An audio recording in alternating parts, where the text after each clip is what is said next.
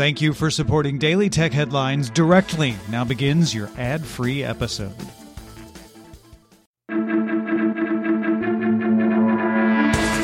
I'm Jen Cutter, and welcome to Daily Tech Headlines Week in Review. Analysts at Gartner report that Apple grew iPhone sales 14.9% on the year in Q4 to 79.9 million units, surpassing Samsung as the top global smartphone vendor for the first quarter since 2016. Samsung sales declined 11.8% on the year to 62 million, while overall smartphone sales decreased 5.4% in Q4. WhatsApp confirmed that users who do not accept its new terms of service by its May 15th deadline will still be able to receive calls and notifications for a few weeks afterwards, but unable to read or send messages from the app. WhatsApp will apply its inactive user policy to users who don't accept the new policy, with accounts able to be deleted after 120 days. Facebook will restore Australian news content to its platform following negotiations with Treasurer Josh Frydenberg. The Australian government agrees to amend its proposed media bargaining laws to give Facebook more time to strike deals with traditional news outlets for content, and sets final offer arbitration as a last resort after 2 months of mediation. Microsoft will partner with the European Publishers Council to develop a way for news outlets to get paid by tech gatekeepers. Microsoft has called for the EU to implement Australian-style arbitration to determine rates to pay for news content. Samsung committed to provide security updates to devices at least 4 years after initial release, extending back to hardware originally released in 2019. This extends to even entry-level phones, although some lower-end phones will be limited to quarterly security upgrades. Facebook will soon display a pop-up when using search terms linked to child exploitation, detailing the consequences of viewing that content and linking to offender diversion organizations. The platform will also show an alert when attempting non-malicious sharing of viral meme child exploitative content, with such content to be deleted and deleting accounts that promote it. Mozilla added a new total cookie protection feature to Firefox 86, which creates a separate cookie jar for each website you visit, preventing that cookie information from being shared with other sites. Total cookie protection has an exception for cross-site cookies required for non-tracking purposes, like those used by third-party login providers.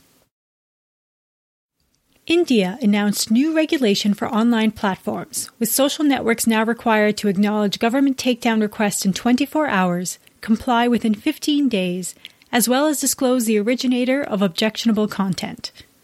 Streaming services must also now include content ratings to their titles and institute parental locks for content rated 13 and older. This fall, Zoom will roll out its automatic live transcription feature to free accounts, previously only available to paid subscribers. For earlier access, users can manually request the feature through a Google form.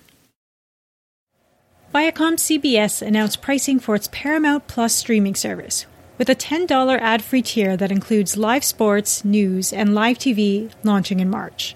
An ad-supported tier at $5 a month will be available later in June. The service will offer more than 30,000 TV episodes, 2,500 movie titles, and over 1,000 live sporting events at launch, with select Paramount movies coming to the service 30 to 45 days after theatrical release. YouTube announced the launch of an early beta of Supervised Experiences, a 3-tiered content filter designed to introduce age-appropriate YouTube content to minors outside of the YouTube Kids app. Content in each tier will be determined by user input, human review, and machine learning. A wider beta will roll out to more users in the coming months. At Twitter's Analyst Day presentation, the company announced details about its first subscription offering, Super Follows, which will let users charge their followers for access to additional content. In the demo, Twitter showed one example of a user paying $4.99 a month for access to exclusive tweets, deals and discounts, a supporter badge, newsletter, and community access. It's unclear what Twitter's fee will be for Superfollow subscriptions or when it will be ready for rollout.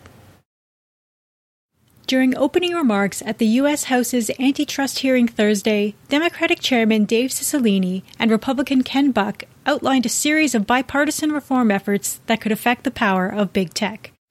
Included would be increasing funding for the DOJ and FTC antitrust efforts, enacting data portability and interoperability rules for dominant platforms, and reforming the burden of proof in merger cases requiring firms, rather than the government, to prove there are no antitrust issues. For more discussion on the tech news of the day, subscribe to the Daily Tech News Show at dailytechnewsshow.com, where you can also find the show notes and links to every headline. Please remember to rate and review Daily Tech Headlines on your podcast service of choice. From everyone here at Daily Tech Headlines, thanks for listening.